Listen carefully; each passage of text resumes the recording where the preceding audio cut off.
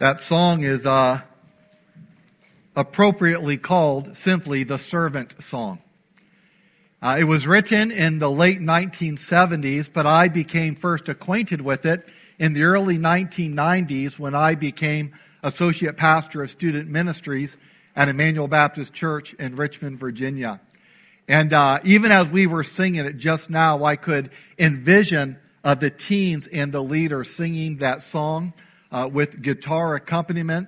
It had been a long-time favorite of the teens and leaders before I ever got there, and that remained the case during my few years there as youth pastor. Whenever we sang that song together, there was a special closeness you could sense even in the room, because that song rightly expresses the essence of Christian community. It celebrates the way that church ought to be, with brothers and sisters in Christ selflessly serving one another, faithfully walking beside one another through all the joys and the sorrows of life, and also being as Christ to one another. That really is the ultimate goal, to be as Christ in our relationship to one another. And that's really what 1 Timothy 5 is about.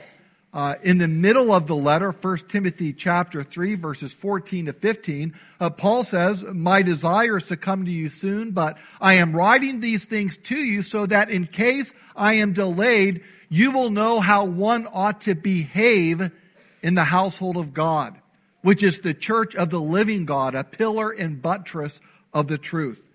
The church upholds the truth of God not only by teaching God's word, but also by treating one another properly. Let me say that again. The church upholds the truth not only by teaching God's word faithfully, but also by treating one another properly.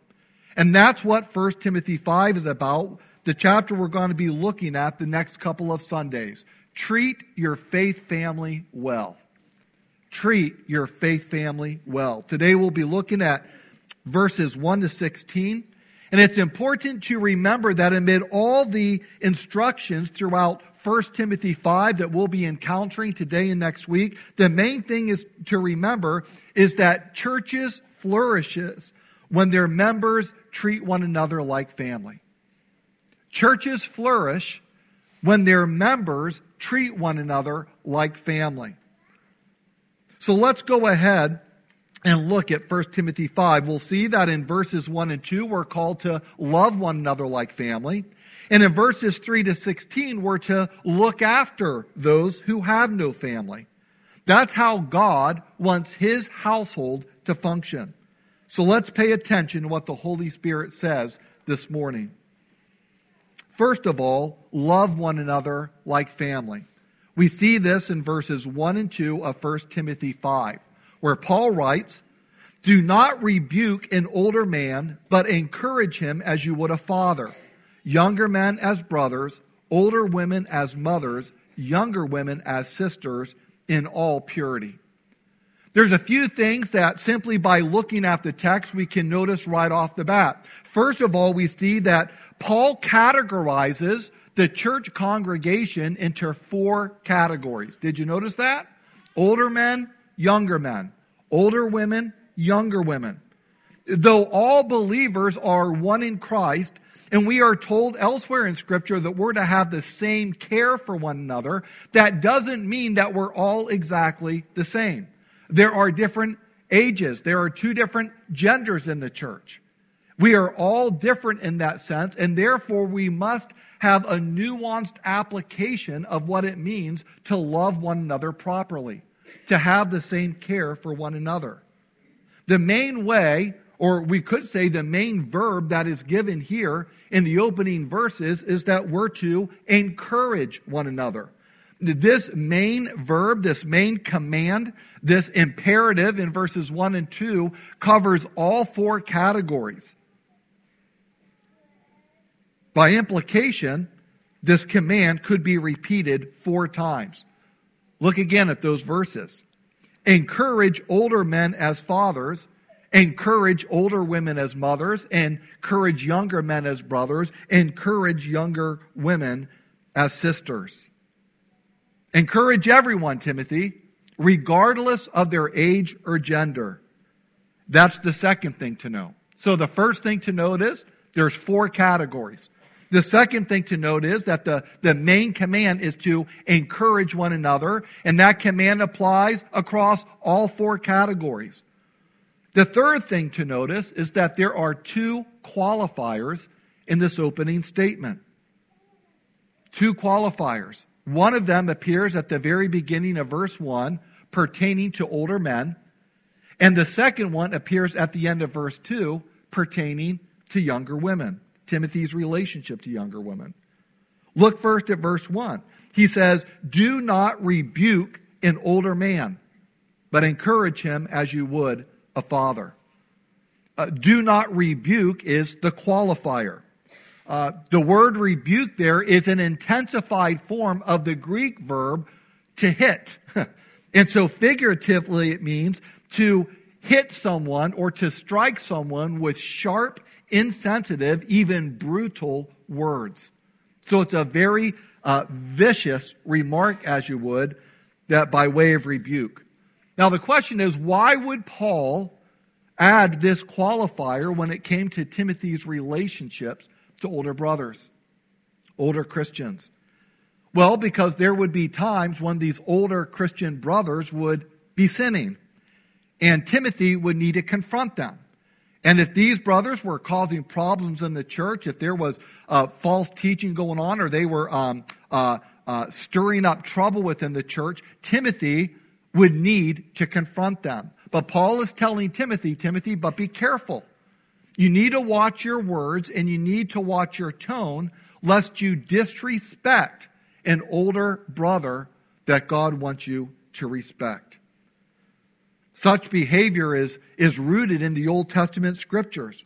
The Lord said in Leviticus 19, "You shall stand up before the gray head and honor the face of an old man, and you shall fear your God. I am the Lord." It became very customary throughout ancient times and even now in modern times in many places, where when an older person enters the room, you rise out of respect. You shall stand up before the gray head and honor the face of an old man. You shall fear your God. I am the Lord. So the implication is that to respect the elderly is to show reverence for God. To disrespect older people is to dishonor the Lord. That's the point of that verse. And that verse came to mind long before I ever preached through this passage. About 20 years ago, when I was a young pastor, I often read the pastoral epistles, not preaching and teaching through them, just reading them for the sake of my own instruction, encouragement, and edification. And so I was fairly familiar with 1 Timothy. And there was a time 20 years ago in my previous church where there was an older Christian brother who was stirring up a lot of division in the church.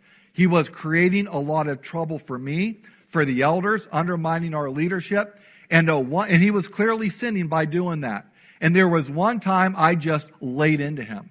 I gave him a very, very sharp rebuke. You might say that I let him have it. And I thought at the time that I was fully justified in what I said, in the manner in which I said it.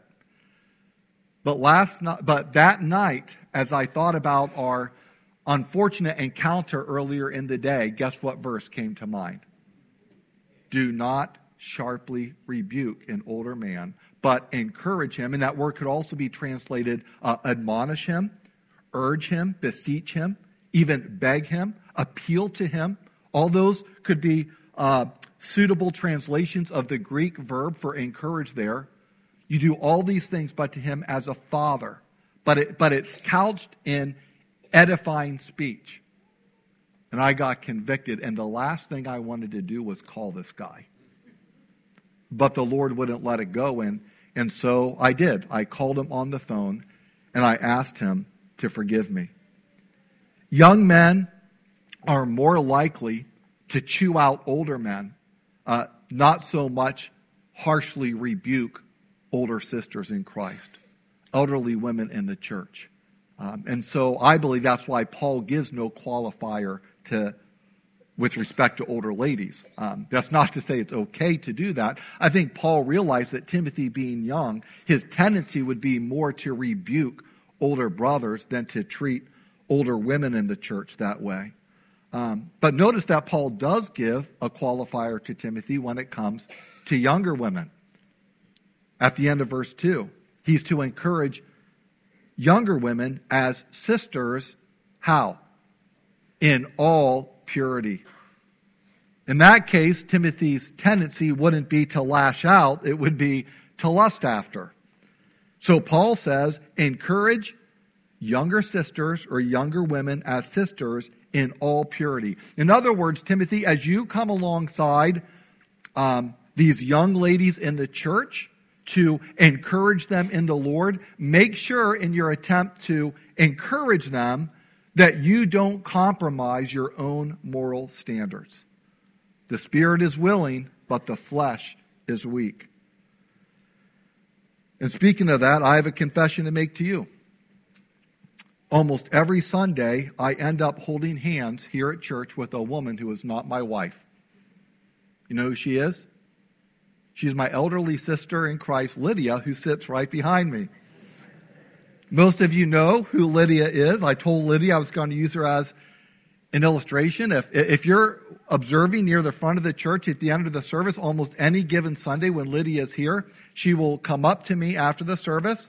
She will take my hand into hers, and she will continue to hold my hand as she offers me words of encouragement after the sermon as I begin my week. And I've noticed that to date, nobody has a problem with that. Nobody gives us a second look. But if I were, every week after church, go to a young lady in the church and hold her hand in mine and keep it there for several moments as I encourage her, we would probably get some raised eyebrows, and rightly so. I think you see the point. Paul gives two qualifiers to Timothy regarding older men and younger women because of Timothy's specific age and gender group. If Paul had been writing to older believers, he might have said, don't belittle or look down on the younger men and women in the church. And Paul does say things like that in other letters, but this is written to Timothy. And the point is this, that if we are to encourage one another as brothers and sisters in Christ, we are to encourage people across all age gender groups, all age identity groups. But here's the thing. We need to do that with a nuanced application. We need to use discernment and wisdom in how we go about it, taking into consideration the person's age, taking into consideration whether he is a male or female, to discern how best before the Lord to encourage them in the Lord. That's the point. That's what we must do if we're to love one another like family. Now, the second main point, which will take up the bulk of our time, is in verses 3 to 16, and that is, look after those who have no family. Churches flourish when its members treat one another like family. So we're to love one another like family, verses 1 and 2, but we're also to look after those who have no family, meaning they have no biological family. In verses 3 to 16 of 1 Timothy 5, Paul talks about caring for widows, those needing support in verses 3 to 8, and those offering service in verses 9 to 16. And of course, there will be a lot of overlap between those two groups. So let's look first at the widows needing support. 1 Timothy 5, verse 3, Paul says, honor widows who are truly widows. What does Paul mean? Are there ladies in the church who were pretending their husbands died, but they really didn't? Now, honor those who are truly widows. No, their husbands have to be really dead for them to qualify. No, Paul's not saying that. He doesn't mean merely either to show them respect. He means support them financially. Provide for them. The church is to do this for widows who are truly widows. That is, widows that are truly needing support. They are destitute. They don't have family to care for them. These are widows who have no family to support them. Look at verse 4. Yeah, Paul talks about this here. Verse 3 says, honor widows who are truly widows. Then he says, but if a widow has children or grandchildren, let them first learn to show godliness to their own household and to make some return to their parents, for this is pleasing in the sight of God. Now, if you've been with us, you know that in the previous chapter, chapter 4, verse 7, Paul said, train yourself for what? For godliness. Very good. Train yourself for godliness. And now here he's saying, now show that godliness first at home. That's where charity begins, right? Paul gives two reasons why children and grandchildren should provide for their aging parents and grandparents who are in need. First reason is it's payback. It's payback in a sense. Paul says in verse 4, learn to show godliness first to their own household and to make some return to their parents. It's an opportunity to repay parents and grandparents for all the good that they've shown us. I did a little research this past week and found that economists estimate that the market value of a mom's work at home is $125,000 to $185,000 a year. And if she got bonuses like everybody else, it could push her over $200,000. And that's assuming you could even begin to put a number on the kind of love and care that a mom provides. What about grandparents? This week, my wife is leaving me just temporarily to head down to Virginia, where our daughter will, God willing, about a week from now, be giving birth to our fourth grandchild. And she's going to be caring for the other three children as our daughter Megan recovers from giving birth. Over the last few weeks, I've found little things that Ruthie's picked up at the store here and there that she's gone to take down with her. So you think of time, the gift of gifts. You think of the gift of physical support, the relational support, the prayer support. Grandparents provide all sorts of support to their grandchildren. And that's in addition to all that they invested in the kids' parents, right? From a human standpoint, the grandparents are the one that made the parents, and they are the one that raised them. And if they were good grandparents, good parents, then they raised him into the people, the wonderful people that they are now by God's grace. You know, I thought this past week that there's a popular expression in our culture called pay it forward. How many of you have heard of that expression, pay it forward? Yeah, most of you. And that's when a recipient of an act of kindness does something kind for somebody else. They pay it forward instead of simply accepting or repaying the kindness that was shown to them originally. And paying it forward is a good thing to do. I think that's wonderful. But paying back, giving some small return to parents and grandparents, especially when they're in need, is a good thing to do. God says that's what He wants us to do. In fact, that's the second reason we should do it. It's not only payback in some small way, but it also pleases God. That's what Paul says. Make some return to their parents, for this is pleasing in the sight of God. Isn't that good? I thought of the scripture that says, the eyes of the Lord are in every place, keeping watch on the evil and the good. And that verse can either be hugely convicting or wonderfully comforting, wonderfully encouraging. Convicting if you're not doing what's right. It can be very encouraging if you are doing what's right. And it says that caring for parents and grandparents who are in need is pleasing in the sight of God. And it makes sense, doesn't it? For we read in Psalm 68:5 that God is God in his holy dwelling is a father to the fatherless and a champion of widows. Isn't that a great verse?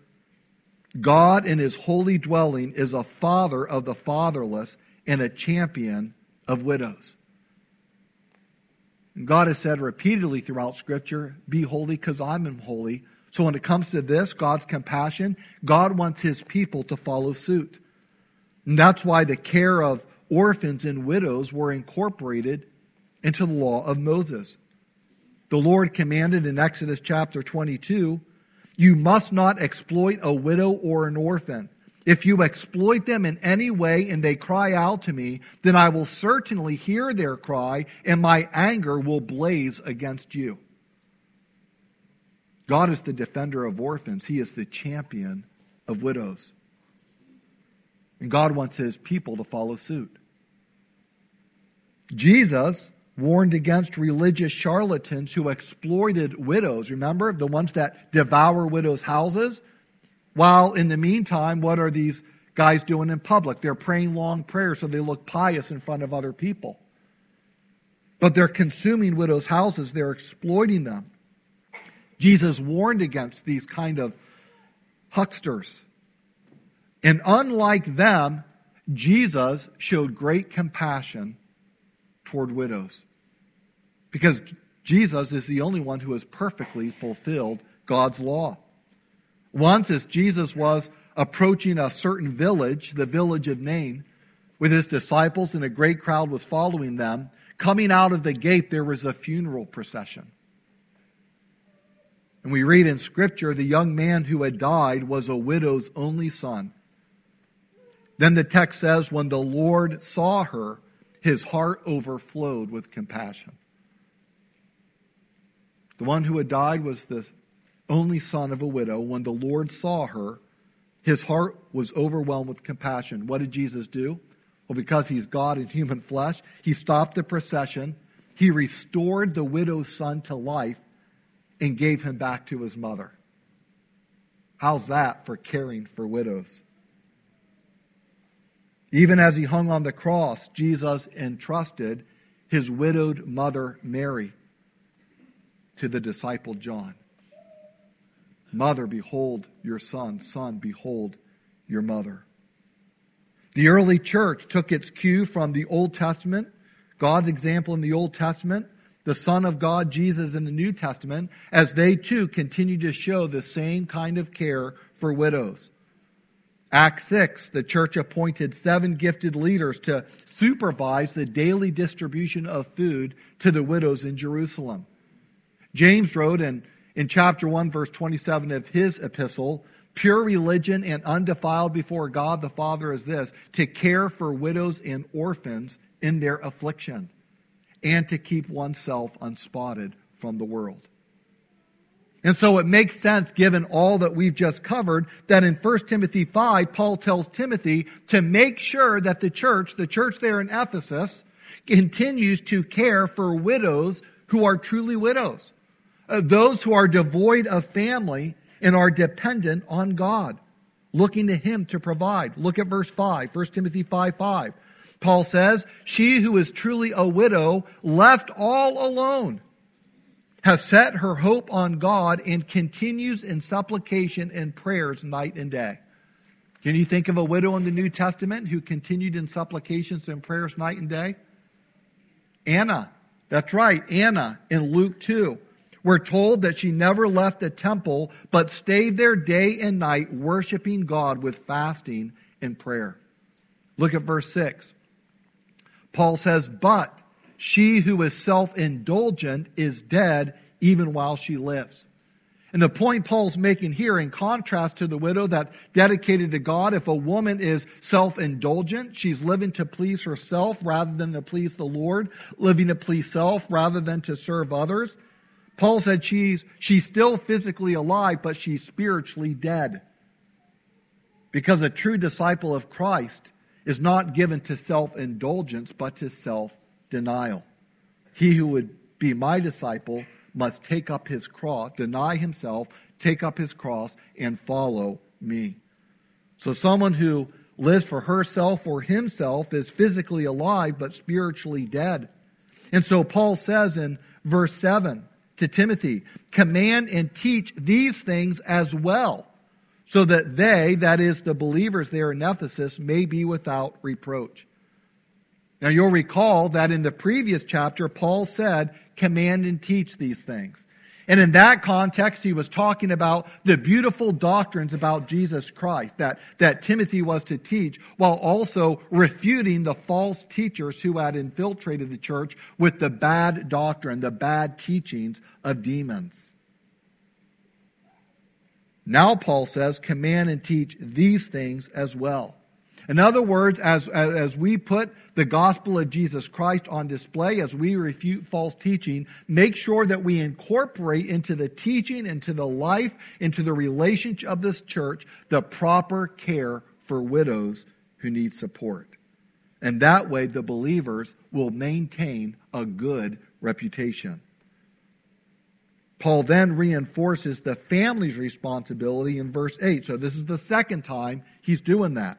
Verse 8, but if anyone does not provide for his relatives, and especially for members of his household, he has denied the faith and is worse than an unbeliever. You see that? So Paul just got finished saying that if someone is given a self-indulgence instead of self-denial, then they might be, physically alive, but they're spiritually dead. And he says essentially the same thing here, that if anyone does not provide for his relatives, especially for members of his household, he has denied the faith and is worse than an unbeliever. What does Paul mean when he says that such a person is worse than an unbeliever? Well, he's saying because even unbelievers know by nature that the right thing to do is take care of your parents who are in need. To look after your grandparents when they are elderly and have no one else to take care of them. Why is this the case? Well, we know the answer from Romans chapter 2, verses 14 and 15 is because the law of God is written on their hearts.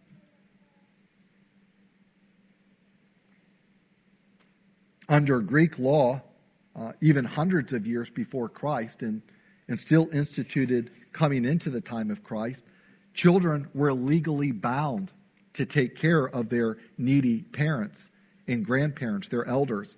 Anyone who refused to do it lost his civil rights. And in ancient Rome, they practiced many of these same kind of laws. They were enacted into their government. I was wondering about that in the U.S., and I found out that today in the U.S., 30 out of our 50 states have filial responsibility laws that require children to take care of their parents' basic needs and medical care. Then I found out the only state that actually enforces that is the state of Pennsylvania, at least currently. But the fact that these laws are in the books, these filial responsibility laws, shows, and they're in other countries as well, shows that there's this sense even universally that it is proper and right for children to take care of their needy parents or grandparents, particularly those who are widowed. So the question is this, and I think that this is what Paul is saying in essence.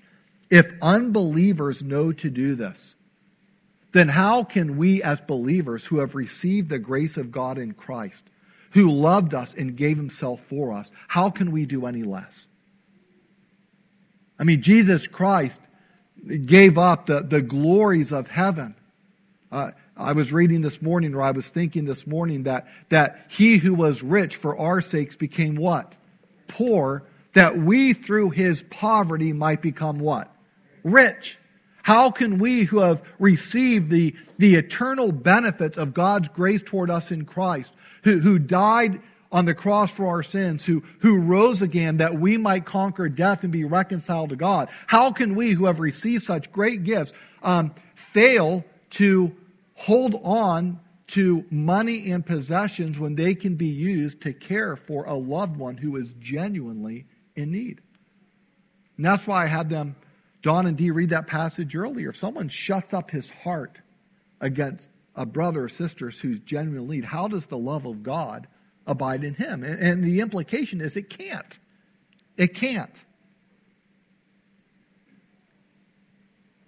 And that's Paul's point.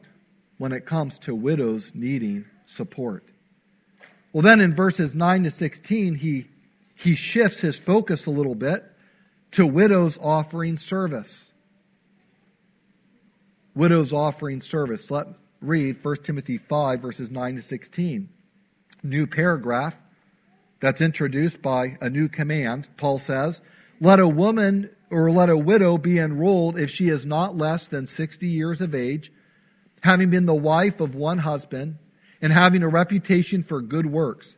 If she has brought up children, has shown hospitality, has washed the feet of the saints, has cared for the afflicted, and has devoted herself to every good work. But refuse to enroll younger widows, for when their passions draw them away from Christ, they desire to marry, and so incur condemnation for having abandoned their former faith. Besides that, they learn to be idlers, going about from house to house, and not only idlers, but also gossips and busybodies, saying what they should not. So I would have younger widows marry, bear children, manage their households, and give the adversary no occasion for slander. For some have already strayed after Satan. I want to try to cover this paragraph relatively quickly. John Stott says there's some evidence that there was an identifiable group of widows, what we might call an order of widows, that existed in the early church. And then he goes to cite or refer to as an example the death of Dorcas in Acts chapter 9. If you're familiar with that story, you know that this lady that did so many wonderful deeds for her church and community died, and they put her in the upper room of the house where she was. They cleaned her body, laid her up in that upper room, and they sent for Peter, who was in a nearby town. And Luke writes in Acts 9 that when Peter arrived, he was taken to the room upstairs where all the widows crowded around him, crying and showing him all the shirts and coats that Dorcas had made while she was alive. John Stott says Luke refers to, quote, all the widows, unquote, in Joppa as if they were a known and registered group. It is possible that Dorcas was one of them. She certainly was full of good works and acts of charity. And he goes on to say that though there are hints, such as Acts 9 and here in 1 Timothy 5 in the New Testament, that there was some sort of order of widows or registry of widows in the church. He says, quote, it is not until the end of the 2nd century that Tertullian gives us unequivocal evidence that an order of widows existed. In his time and in the 3rd century, the registered widows gave themselves to prayer, nursed the sick, cared for the orphans, visited Christians in prison, evangelized pagan women, and taught female converts in preparation for their baptism. So these widows were involved in a number of ministries. So although there may not have been an official order of widows in the days of Paul, there was some sort of registry, if you will. Widows who were registered to serve the church. I thought it might be kind of like criteria we use in our congregation to determine if someone is a shut-in. I think there were certain things that they looked at that officially qualified them in that status. And Paul lists essentially 3 requirements in this paragraph. She had to be at least 60 years old. She had to be wholly devoted to her husband when he was alive. Interesting, it literally says that she was a one-man woman. Remember, we were given the qualifications for an elder. He has to be a one-woman man. Well, she was a one-man woman. In fact, I read that it was even common on many epitaphs on gravestones in ancient times during the early days of the church, where you'd see a wife named there, and underneath it would say faithful to her husband or devoted to her husband. That was the mark of a godly woman. She had to be at least 60 years old. She had to be faithful to her husband. And she had to have a reputation for good deeds, which included bringing up children, caring for them physically, spiritually, whether these children were her own children or maybe orphans that were ministered to. Bringing up children, showing hospitality. She had a welcoming environment into her home. Washing the feet of the saints, which was a menial task reserved only for slaves, but was beautified by the example of Jesus in John 13. and helping those in trouble, encouraging them. And helping those in trouble would refer to any kind of people who were afflicted or maybe going through persecution or a severe trial. Paul says these are the qualifications for a woman to serve in that capacity. Just like we might look at character qualifications for elders or character qualifications for deacons, looking at seeing how they were tested before they serve in that capacity. The same was true of widows who were officially served on behalf of the church, who officially served within the church as part of this registry. But Paul tells Timothy, refuse to enroll younger widows. Refuse to enroll younger widows. And here's the reason Paul gives. I'm going to read the text again, this time in a paraphrase, because I think it helps to make it a little more sense. Refuse to enroll younger widows, because no sooner will they get on the list than they'll want to get off, obsessed with wanting to get a husband rather than serving Christ in this way. By breaking their word, they're liable to go from bad to worse, frittering away their days on empty talk, gossip, and trivialities. No, I'd rather the younger widows go ahead and get married in the first place, have children, manage their homes, and not give critics any foothold for finding fault. Some of them have already left and gone after Satan. Now, there's a lot that's going on here, but I think it really helps to think about what's going on in the church at Ephesus. Do you remember in the previous chapter, Timothy is called to refute false teachers who were there in the church, and they were forbidding certain things that are blessed by God. And do you remember what one of them was? Marriage. They were telling Christian singles to stay single and serve Christ. And that was a mark of spirituality. And it would seem that this false teaching set up some of these young widows for a fall. Now that they didn't have a husband, their husband had died, and they were still young, they said, okay, well, I'll stay single and I'll serve Christ. They would make that pledge, but soon their passions would get the better of them. Did you know there's actually a term for this? It's called widow's fire. Have you heard of it? It describes, and I quote, the all-consuming desire for sex following bereavement. That after that initial time is over, it could be a physical passion, but for many women, it's a longing for intimacy. I find it interesting that Paul doesn't say that they necessarily get married. It says they desire marriage. They want that oneness. They want that closeness. They want that intimacy. Yet false teachers say, no, stay single, serve Christ. And so they make the pledge. But there are these passions raging within them. So what do? Well, either they stay single, but they commit sexual sin to fulfill those passions. Or in some cases, women ended up leaving the church to find a husband outside the church. And therefore left the faith, taking on their religion or the lack of religion by her unbelieving husband. Paul says, so they've already strayed after Satan. Whatever the case, some of these young widows had gone away. And Paul is saying that the way to reverse this trend is to reaffirm God's truth. You see why teaching is so important, to be as wide as Scripture is, but also to be as narrow as Scripture is on these things? Command and teach these things, or else you're going to mess up people's lives. So I counsel the younger women, the younger widows, to marry. In 1 Corinthians 7, Paul affirms singleness for some, but here in Ephesus, he was addressing a specific problem that were plaguing young men and young women who had not been given by God the gift of celibacy. And Paul says, I'm counseling you to marry. In 1 Corinthians 7, he said, it's better to marry than to burn. It's better to do that than to make a pledge to serve Christ as a single person and then break that pledge and then end up committing sexual sin because you don't have any proper outlet for your passions, which God created as a good thing to be fulfilled within the covenant of marriage. So Paul counsels them to get married. The way to reverse this trend is to reaffirm God's truth. So that's why Paul is taking such great pains in verses 3 to 16 regarding the care of widows to tease out the implications and even the explications of these biblical instructions. Well, Paul concludes this whole section by insisting for the third time in this passage that only the destitute are to be supported by the church, not those who have family to look after them. Look at verse 16.